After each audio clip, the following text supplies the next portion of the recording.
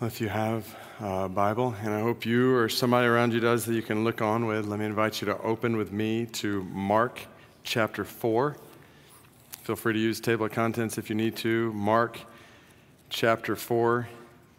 And as you're turning there, I want to welcome those of you in Arlington and Prince William and Loudon and Moco, as well as others online. It's good to be together around God's Word. I actually want to start today by taking you on a journey with me for a minute to the metropolitan area where I'm originally from, Metro Atlanta, Georgia, but travel all the way back with me to 1886 when a pharmacist had come up with a concoction, a drink that he was convinced would heal various diseases, cure addictions, various disorders. Basically, he had created this syrup and combined it with carbonated water, which many people in that day thought promoted good health. And so he walks into a drugstore in Atlanta in 1886 with this concoction, and he looks for people who would be interested in buying a glass. And on that day, he sells the first glass of his concoction for 5 cents. And over the next year, on average, on the days he was selling this at this drugstore, about 9 glasses were sold a day. 9 glasses, 5 cents a glass. At the end of that first year, his total sales were $50. Problem was, his costs were $70. So he lost $20 on the year trying to convince people of this drink. That was 1886 in one drugstore in one city. Fast forward to today, like this day, February 20th, 2022, and today alone, 2 billion glasses of drinks will be enjoyed associated with that first drink that was sold on that day. 2 billion glasses in over 200 countries. And the sales are a bit different. So instead of $50 over the course of a year, sales total in 1 year about $35 billion, which is more than the revenue of approximately 75% of the world's countries. And what is the product that was sold for the first time on that day? Coca-Cola. This seemingly insignificant, inconsequential, unimportant little drink for 5 cents in a glass one day that would lead to products that have affected multitudes of lives all around the world. Just in our country alone, did you know in the United States alone, Coke products, on average, contribute about 11 pounds of sugar to each one of our lives? This is a company that is pouring this much sugar into your body, on average, every single year. And not just in America, around the world. Did you know 94% of the world's population recognizes this logo? This red and white logo. 94%, that's 7+ billion people in the world who recognize this logo. And this is the picture I want to put in your mind from the start of our time together today. Something that seemed really small and inconsequential, that grew over just a little over a century to be something so almost universal and impactful. But I want to show you a picture today of Jesus talking about something that many in the world today, and some of you who are listening right now, might think is so small. but has literally the power, one, to impact your life for the next 10 billion years and beyond. Amen. And not just your life, but people in every single nation and people group in the world for all of eternity. So, let me show it to you. Mark chapter 4, this is right where Mike left us off last week with a story about soils and seed. So let's just dive right in. And if you're taking notes, write this down. I'm going to put this up on the screen, a parable. So here's what a parable is. We saw a parable last week. We're going to see a few more today. A simple, practical story that illustrates significant spiritual truth. So just a simple, practical story. I should add, it's often framed as a simile. Go back to English class for a minute. A simile comparison using either like or as. So a parable is a practical story, often framed as a simile, that illustrates significant, eternal spiritual truth. So we're going to read a few different parables today. Listen to the language. Mark chapter 4, verse 26. Jesus said, "The kingdom of God is as if a man should scatter seed on the ground." And Jesus starts telling a story about scattering seed, much like we saw last week. Or look down later at Mark chapter 4, verse 30. Jesus said, "With what can we compare the kingdom of God? Or what parable shall we be used for it? It is like a grain of mustard seed." So Jesus tells a simple, practical story about a mustard seed grain and what it grows into. And Jesus used a variety of stories like this. It would have made perfect sense to his hearers. Stories about fishing or farming or other things that would be familiar to them, which is key for us in this gathering today. If we're going to understand parables Jesus told 2,000 years ago, we got to start by putting ourselves in the shoes of the people who heard them first. Let me give you 3 quick tips for understanding parables rightly, because they are so often misunderstood and have been throughout church history. Like one example, back in church history, it was almost commonly accepted in the parable of the Good Samaritan, if you remember that story, that the man who was beat up on the side of the road represented a sinner. The priest who passed by him represented the law. The Levite who passed by him represented the sacrifices. Jesus was the Samaritan who pays the bill. The inn stands for the church where believers are cared for. The 2 silver coins that he pays are baptism and the Lord's Supper. And the innkeeper is Peter, or maybe Paul. Problem is, Jesus never said that's what it meant. But we can look at all kinds of details. Well, this means that. This means that. So we've got to make sure not to read into parables all kinds of things that Jesus never intended himself. So here's 3 quick tips. I'll put them on the screen here. When you think about parables, 1, listen from the hearer's perspective. We've got to step into the shoes of the people who first heard these simple stories and try to think, how did they hear them? What stuck out to them? How would they have responded at different points in the story? Like what emotions might have risen up in them when they heard the word Samaritan? If we don't feel the visceral reaction in a Jewish mind when you heard the word Samaritan in that story, we'll miss the whole point of the story. I think about a time when I was sitting in a Middle Eastern country. I was sharing the story of the prodigal son with a Muslim man. His eyes lit up when I shared how the father went running after the son. And the Muslim man, he interrupted me and said, "No way. A father who had been shamed like that by his son would never get up and run to him." And all of a sudden, I was beginning to realize how stunning this story actually is. I think about one other time I was in a North African desert with a group of Bedouin shepherds, and I'm talking with them about the parable of the lost sheep. I mean, who am I? I'm like this suburban guy, and I'm sharing with shepherds about sheep and shepherding. And as I tell them this story, like all these details they start discussing, it just came alive, stepping into their shoes.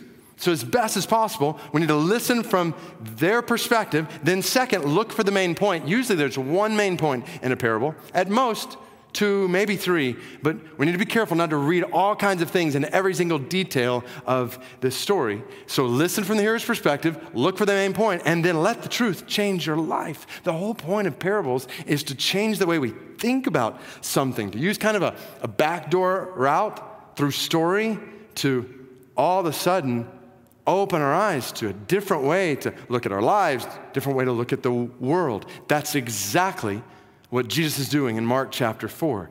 He's talking about his kingdom. He's trying to help us see that his kingdom is so different than the kingdoms of this world and the way we are all prone to think, which actually leads to the other term I want to make sure to define before we dive into Mark 4 and see its significance for our lives. What is the kingdom of God? So we saw this term in the very first chapter of Mark. This was months ago when we saw Jesus' first words in this Bible book. Do you remember? Mark chapter 1, verse 14 and 15. Jesus came into Galilee proclaiming the gospel of God and saying, the time is fulfilled and the what?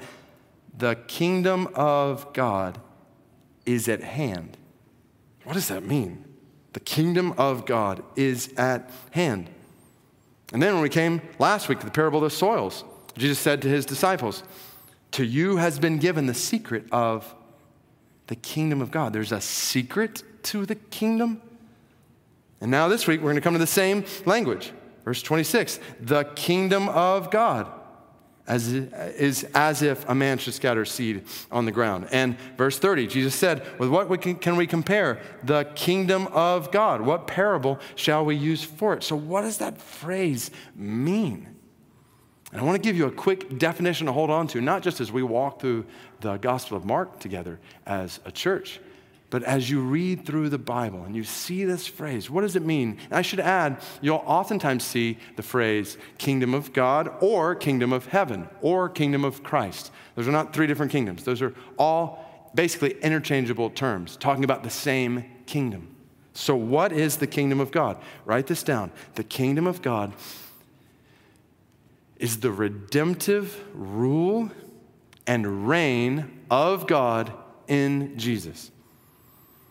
Now, as soon as you hear that, you might be thinking, you didn't help me with that definition. I don't even know what that means. Redemptive what? And kind of sounds like we're in seminary. Like, what does this have to do with my life? Like, hang with me, because it's just so significant for you understanding your life, you understanding everything that's going on in the world right now. So the fundamental word, or words in this definition, are rule and reign. So when we talk about a kingdom, we're obviously talking about a king who rules and reigns. A kingdom has a king. And here, the king is God. It's the kingdom of God. So we're not talking about the kingdom of Saudi Arabia and King Salman there. We're talking about the kingdom of God, where God rules and God reigns.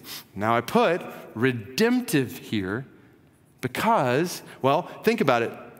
God has rule and reign over everything in all the universe at all times, right?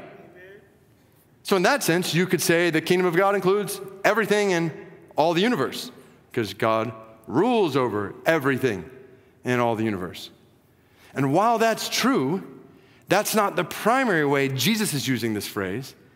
Instead, Jesus is talking about how God is redeeming a world that is full of evil and suffering and sinners, a fallen world.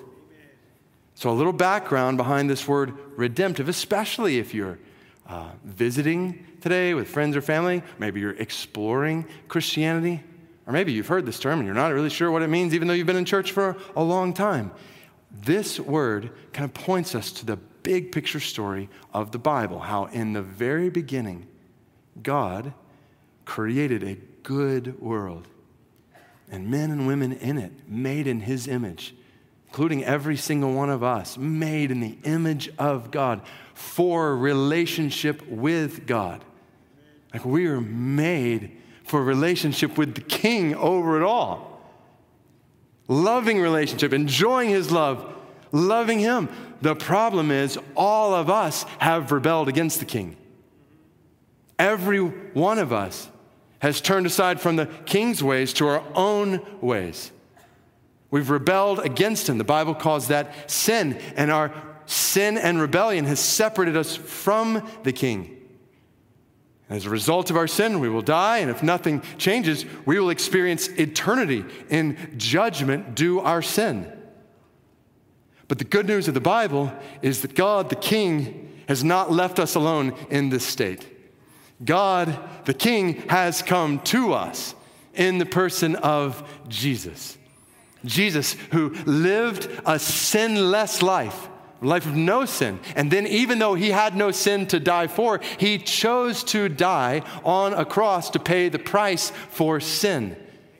And then 3 days later, he rose from the grave in victory over sin and death, so that anyone, anywhere in the world, no matter who you are, what you have done, how you've rebelled against the King, if you will place your trust in the love of Jesus, then God will forgive you of all your sin and restore you to a relationship with him. Amen. That is redemption. Amen. That's what the word redeemed means, to pay a price, to free someone, to rescue, to deliver, to save someone. And the good news of the Bible is that God has sent his Son to pay the price for your rescue, for your freedom, for your deliverance from sin and judgment. God has made a way for you to be restored to relationship with him forever. Jesus is the Redeemer who will make you new if you will trust in him.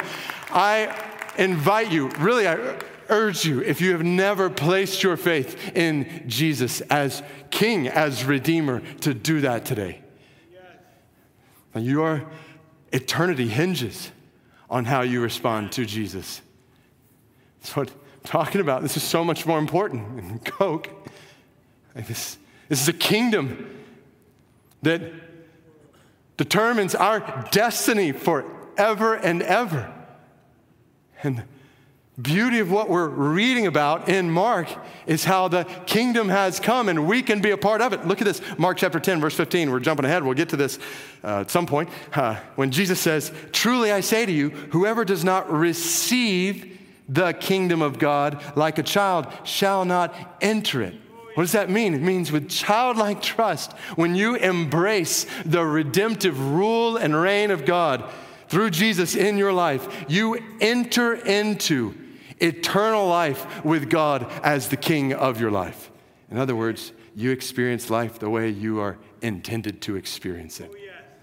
With God as King over your life. And then you start to realize, Jesus doesn't just redeem my life, but he is doing this work of redemption in others' lives too, in ways that affect our relationships with each other and in ways that affect the way we live in this world. The more we submit to Jesus as King in our lives and our families and in communities of the King called churches, the way that affects every facet of our lives. I was in the store yesterday getting some Coke, and I ran into a couple who introduced themselves to me, involved in our Re-Engage marriage ministry, and they just began to share with me about how Jesus had not just changed their lives, but had changed, healed, restored, redeemed their marriage. Amen. Like, we're talking about the Redeemer who has power to heal broken marriages.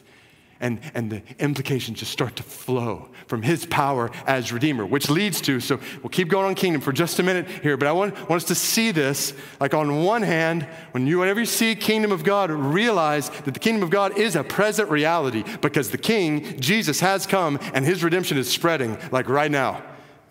This is why Jesus announced his coming in this way. The kingdom of God is at hand. The King had come and he was demonstrating the delivering, renewing, redeeming rule and reign of God, healing people of diseases, delivering the demon-possessed, raising the dead, most importantly, forgiving people of their sins, restoring them to a relationship with God. The King had come. And good news, 2,000 years later, his redemption is still spreading. Amen. His redemption is represented all across this room, other locations, people, many of you who are online are gathered. For everyone who has put your faith in Jesus the King, you have been forgiven of all your sins. You have been filled with the Spirit of God. You are being made new every single day. You have power in you for whatever you face in this world. And you have hope of coming full redemption, which leads to the second part here. So the kingdom of God is a present reality. He has come, his redemption is spreading, and it's a future hope because the King is coming back and his redemption will one day be complete.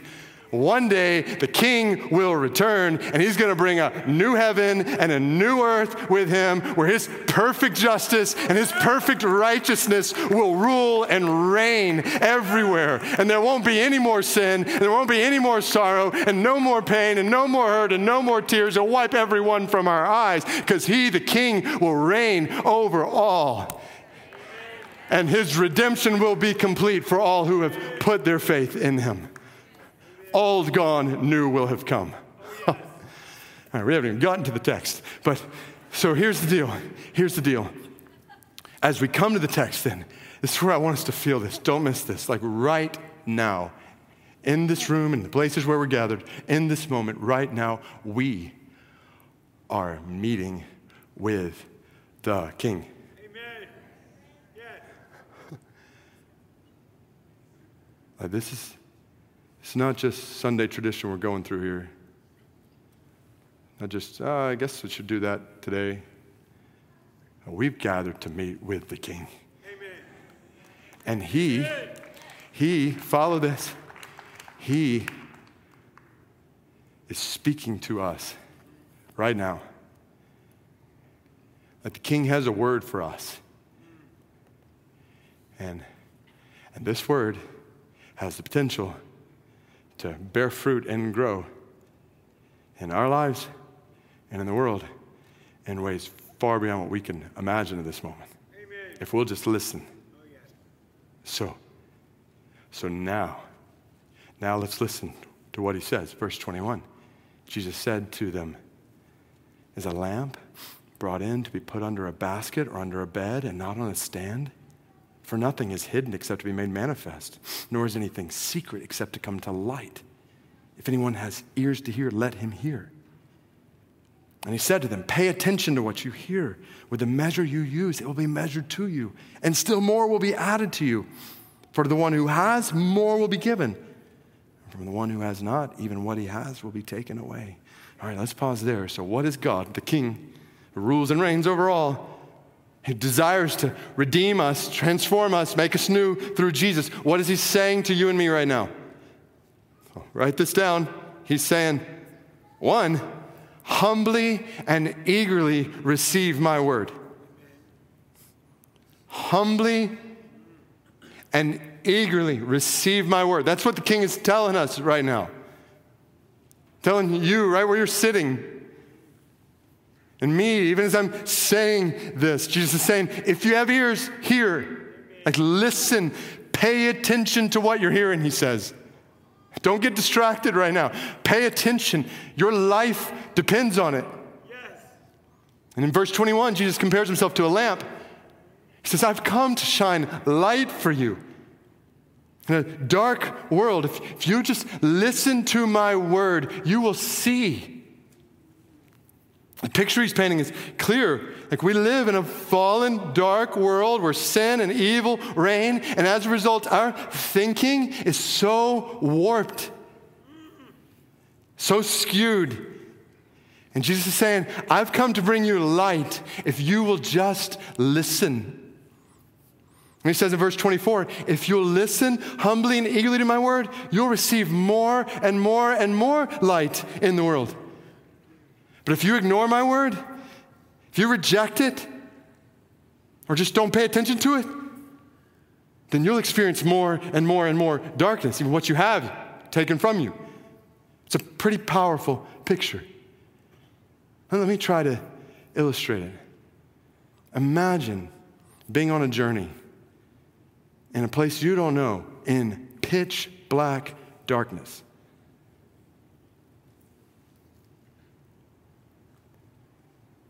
And somebody says to you, I have light that can help you on your way. And you say, no, I'm going to figure this thing out on my own. And you fumble through, running into all sorts of things because you're going to figure it out on your own. And your pride, somebody offering you light, and you saying, no, I want to do this on my own. Like that's the way so many people in the world are living at this moment. And this is the picture, quite honestly, of so many people in this room, other rooms, where we're gathered right now. You say, I don't know. I'm not telling God I don't want to hear from him. Well, how much time are you spending listening to his word? Like, are you opening it up every day? Is that the first thing you do in the morning? Meditating on it all day, night? You humbly, eagerly receiving it, or actually are you? Are you running after, in busyness, so many things in this world? Focusing your mind on so many trivial things in this world? And just running around in the dark in the process? And Jesus is saying, I have light for you. Like, if you'll just receive it, I'll show you how to live. I'll show you how to experience life. Like, you want happiness. I've created this in you. I know how to make you happy. I know how to fulfill your heart. And don't reject that light. I'm giving it to you. And the reality is, once we start to receive it, humbly and eagerly, Jesus says, I have more for you. I have more. And he just keeps giving more and more light that he just pours out on us. He says, I want to help you live. Like, this is a gift, a picture of his love for us. And it really represents two ways to live, right? Like, one, we could say, no, I don't want it. Either outright say that or functionally, day by day. Just focus on our phones and our jobs and our stuff and our TV and our Netflix and everything else that the world fills us with, and we're ignoring the light that the King desires to give to us. And don't miss it. It's not just a picture of darkness that leads to in this world. You reject the word of the King. Please hear this loud and clear. You reject the word of the King. This will be your destiny forever and ever. Outer darkness is one of the words Jesus uses to describe hell. A picture of judgment for all those who have spurned the word of the King, who have ignored the word of the King. So this is one way for you to live. Or the other way for you to live is to receive his word humbly and eagerly and to experience light. Like light, his light shining on you, leading you, guiding you, providing for you, satisfying you. Which way are you going to live? It's the King saying, throw these down here. It's the King saying, I've given you such a gift. Amen. I've given you light for your life. Like, humbly and eagerly receive it day in and out. Rise in the morning and meditate on this word. Do it all day, all night. Meditate on this word. Brings life. Teenagers, believe this. This is better than anything you will see anywhere on social media, on this app, that app. This word is better, I promise. And adults, let's show them it's better. Let's show them it's better than all the stuff this world offers and all the busyness we run after, all the triviality. This is life and light if we'll just humbly and eagerly receive it. Like I have shared a couple weeks ago how I and my family have been walking through some exhausting days, and I'll share more at an appropriate time. I so appreciate how many of you have encouraged me and my family. I would ask for your prayers. Just pray for God's help, and God knows. But I do, though, want to stand before you today and testify that every single morning over the last week, 2, 3, 4, without fail, every single morning, including this morning, I have opened up this book and I have found light just waiting for me amidst confusion and uncertainty and doubt and darkness. I have found strength just waiting for me in my weakness. I have found peace just waiting for me to overcome anxiousness and worry. I've found comfort and encouragement and endurance and guidance and joy. I've found light. And if you were to look in my journal, which you'll never look in my journal, but amidst wrestling through a variety of things, you would see over and over again just prayers of thanksgiving for God's word. I love this word. God, thank you for this word. It is a lamp to my feet and a light to my path. And the news I want to share with you today is it's here for you too. Right where you're at. I don't know what you're walking through. I don't know all you're going through, but I do know God loves you and he has given you light. So humbly and eagerly receive it. Yes. Meditate on it. Don't spend your life trying to figure it out on your own. When your King, your Creator, is saying, I'm generous with my light. Amen. How are you going to live? How you answer that question, whether you humbly and eagerly receive his word, will fundamentally determine the level of light you have in your life. And God the King is inviting you to be with him and to hear from him, to be led by his light. Don't spurn that invitation. That's foolishness. That's first message from the King. Second, confidently and patiently trust my work. That's what he's saying to us right now. The King in this gathering is telling us, confidently and patiently trust my work. I love this next parable. Jesus said, the kingdom of God is as if a man should scatter seed on the ground. He sleeps and rises night and day, and the seed sprouts and grows. He knows not how. The earth produces by itself, first the blade, then the ear, then the full grain in the ear. But when the grain is ripe, at once he puts in the sickle, because the harvest has come. What a simple picture, story. Man goes out and he throws some stuff on the ground. Just throws some little seeds out there. Then what does he do? He sleeps and he gets up, night and day. So he sleeps and gets up, and he sleeps and gets up. That's all he does, sleeps and rises. And meanwhile, what does the seed do? The seed sprouts and grows. And the man, he has no clue how. The earth produces by itself. What did you do, bro? Well, I went to sleep and I woke up. And I did that like many, many times. And all of a sudden there was a blade. Then there was an ear. Then there was full grain in the ear. Then the grain was ripe. And the harvest came. And all I did was sleep and rise. Jesus says, this is how my kingdom works.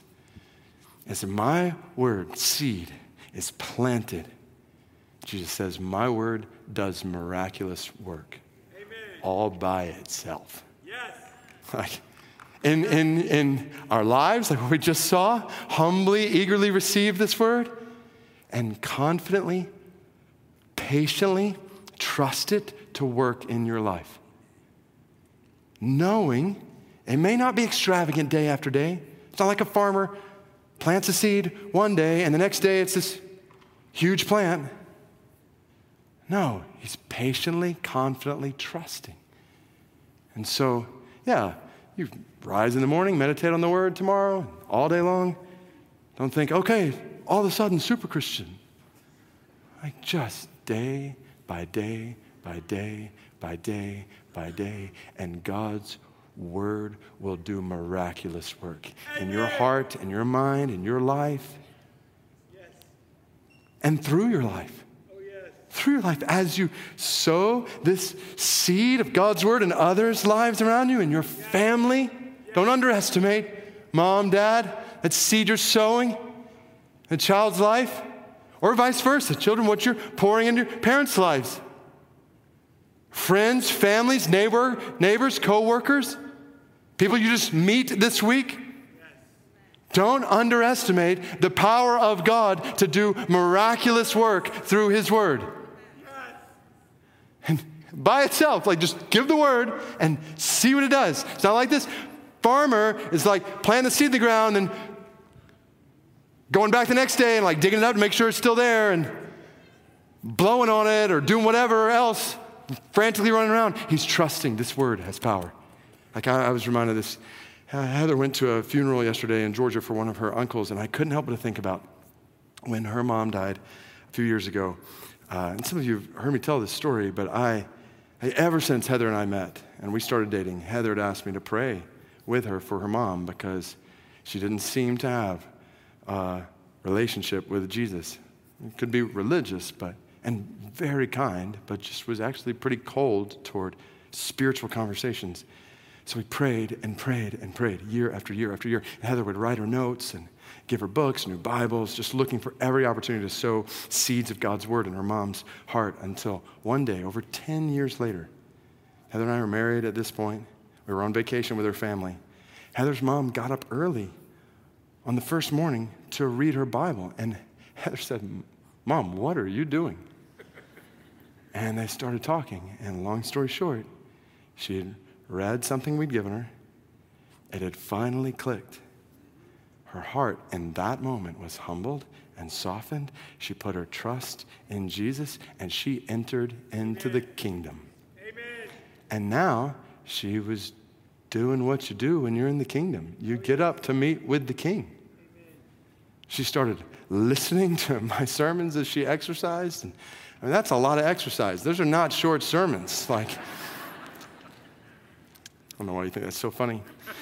Actually, some of you don't think that's funny at all. You're like, that's not funny. So anyway, so she's just soaking in the word. She started sharing the gospel with people where she shopped. A harvest had come.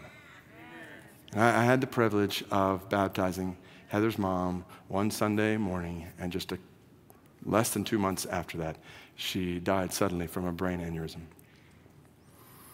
And I was thinking about that. I want to share that story with you today, just to encourage you to confidently and patiently trust God's work through his word in your life and in others' lives.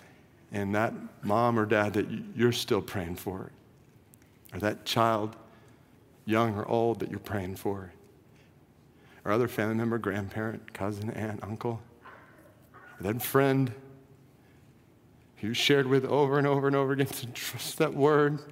Just keep sowing that seed.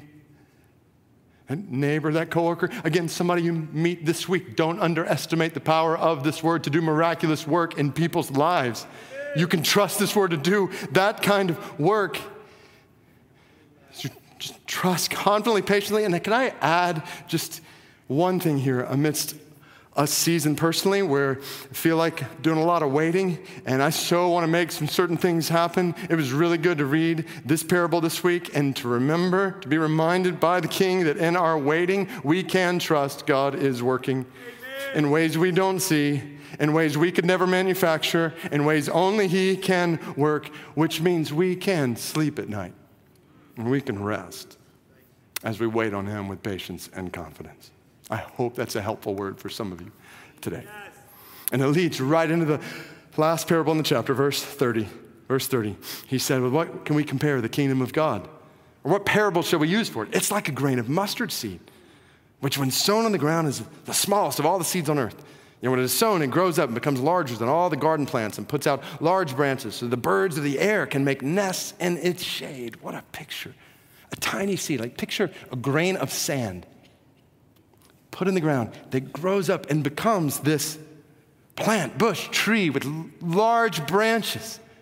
Just think about the proportion there from one tiny seed. And then think about that on a grand scale with hundreds and thousands and millions of seeds.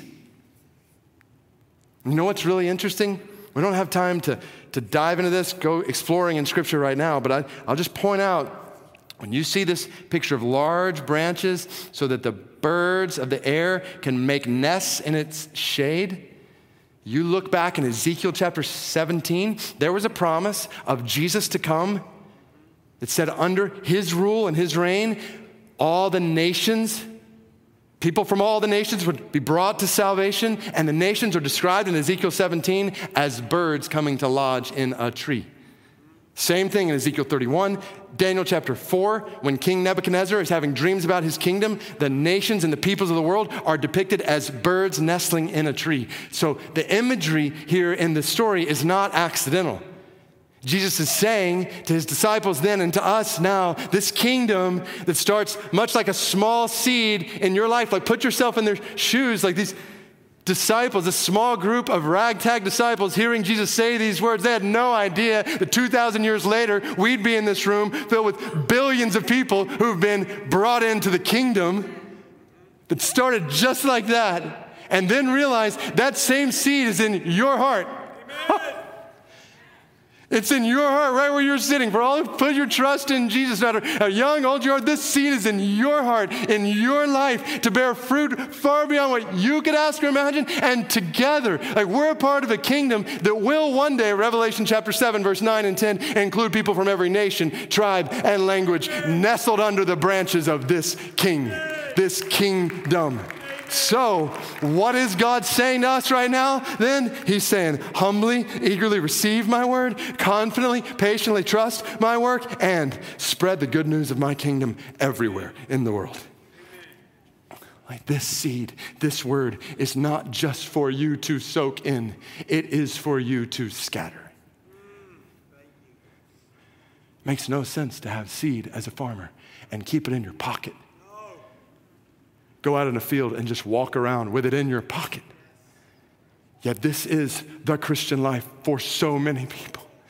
Don't do it. Don't hold these seeds in your pocket. Like you have the light that brings life in a dark world. Don't put it under a basket, under a bed. The King's saying, I've commissioned you to go and spread the good news. Tell somebody, he's saying right now to all of us, tell somebody this week, tell that friend of yours, that fellow classmate, that neighbor, that coworker, that friend or family member you've been sharing with, write another letter, like share with somebody the good news that the King has come. And he will change their life for all of eternity. He will forgive them of all their sin, restore them to a relationship with God, the King, if they will trust in him. Tell somebody that this week. Don't keep that to yourself. And don't stop here. I spread this good news all over the world so that all the nations might be brought in. There's 3.2 billion people in the world who still haven't heard the good news of Jesus, the King, and his kingdom. Church, we've got to change that. MBC family, with all the resources we have in one of the most significant cities in the world where the nations have come, where we have so many opportunities to go to the nations. Let's spend our lives and our families and our church family spreading the good news of the kingdom of God everywhere in the world. That's what the King is telling us right now, and it's where we come back to this bottle of Coke. This drink that started so small and grew to be something so big and so influential and so universally known. I've told you before about a friend of mine named Jonathan. He's the person in my life, probably more than any other, whom God used to open my eyes and teach me about unreached people in the world. And a little bit of his background, he and his wife Carla got married. They had a little baby girl, and as soon as they had her, they moved overseas to Uzbekistan. They moved in with an Uzbek family. Just imagine this, newly married, newly parenting couple, moving in this small house with an Uzbek family to learn the language and learn how to live there and to share the gospel in a place where very few people knew the good news of the King. So they started doing it, started sharing, and they started seeing people come to know Jesus and seeing churches started and multiplying. They particularly saw God's Spirit move among the deaf community and the part of Uzbekistan where they were. There's a lot of persecution, secret police, that made spreading the gospel hard, but as the gospel was spreading in the deaf community, they would be sharing the gospel out in public, and the secret police didn't know what they were sharing, and so it was just kind of spreading wide open in the sovereignty of God. So they spent years there and then moved to Afghanistan. They moved to Kabul, where they spread the good news of the kingdom in a really, really hard place there for many years. And then I had the opportunity to serve alongside Jonathan as a pastor.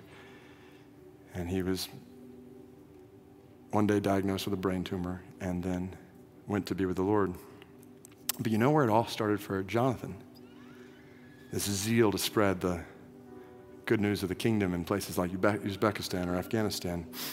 After he graduated college, he and a college buddy of his decided they were going to go on a trip around the world for a year. And they said, let's go to all the kinds of places that if we get married and have a family, we probably would not take a family vacation. So just remote, kind of hard regions of the world. And so that's what they did. And they were in this one really remote mountainous region, and they met some missionaries who asked Jonathan and his friend if they would go with some translators and do some survey work among some people in really remote villages. Jonathan and his friend said, yeah, we'll do that. So they go into this village, they gathered some villagers together, and through a translator, they started asking some questions. They said, how were we created? And the villagers said, we don't know. And they asked, well, who sends rain for the crops? How does the rain come? They said, we don't know that either. Then they asked, what happens when we die? And the people looked back at Jonathan and his friend and said, no one has come to tell us about that yet. They finished their questions. Before they left, the people invited Jonathan and his friend to come into a house. And they did, and they sat down for a few minutes, and the host came over to them with a drink, and you'll never guess what it was. It was a bottle of Coke. And that's when it hit Jonathan that a bottling company in Atlanta, Georgia, has done a better job of getting brown sugar water to the nations than the Church of Jesus Christ has done with the greatest news in the world. Surely this is not tolerable for us. That 94% of the world's population sees this logo and knows what it means. And 3 billion people in the world don't know about the love of Jesus Christ for them. Surely that needs to change, and surely God has brought you and I into the kingdom to be a part of making that change a reality. So let's be finished and done. First with casual Christianity that kind of gives a nod every once in a while to the Word of God. This is light. Live it up in the light. Receive this humbly and eagerly every day. Soak it in. Trust it to do work in your life, and let's trust it to do work in the world. Let's spread it like we believe it's true, like we believe we want people in the kingdom. Let's give our lives and our families and our church family making the greatest news in the world known to all the nations of the world. God's put us in this city. He's brought so many nations here. Let's be active in spreading the good news of the kingdom. Get your hands out of the pocket, sow the seed, and then let's look for opportunities to give and to live and to pray and to go where this gospel has not yet gone, so that a much better product, the gospel of Jesus Christ, might be made known among the peoples of the world. And He, our King, when that happens, what does it say? Matthew 24:14, this gospel of the kingdom will be proclaimed as a testimony to all the nations, and then the end will come. We want to see our King. We want to see Him praised by all the peoples of the world. So let's give our lives. Let's be finished and done with casual, comfortable Christianity that ignores the nations of the world. Let's give our lives to what matters most in anticipation of the day when our King receives the praise He's due from every nation, tribe, and tongue, and everything that is wrong will be made right by our Redeemer.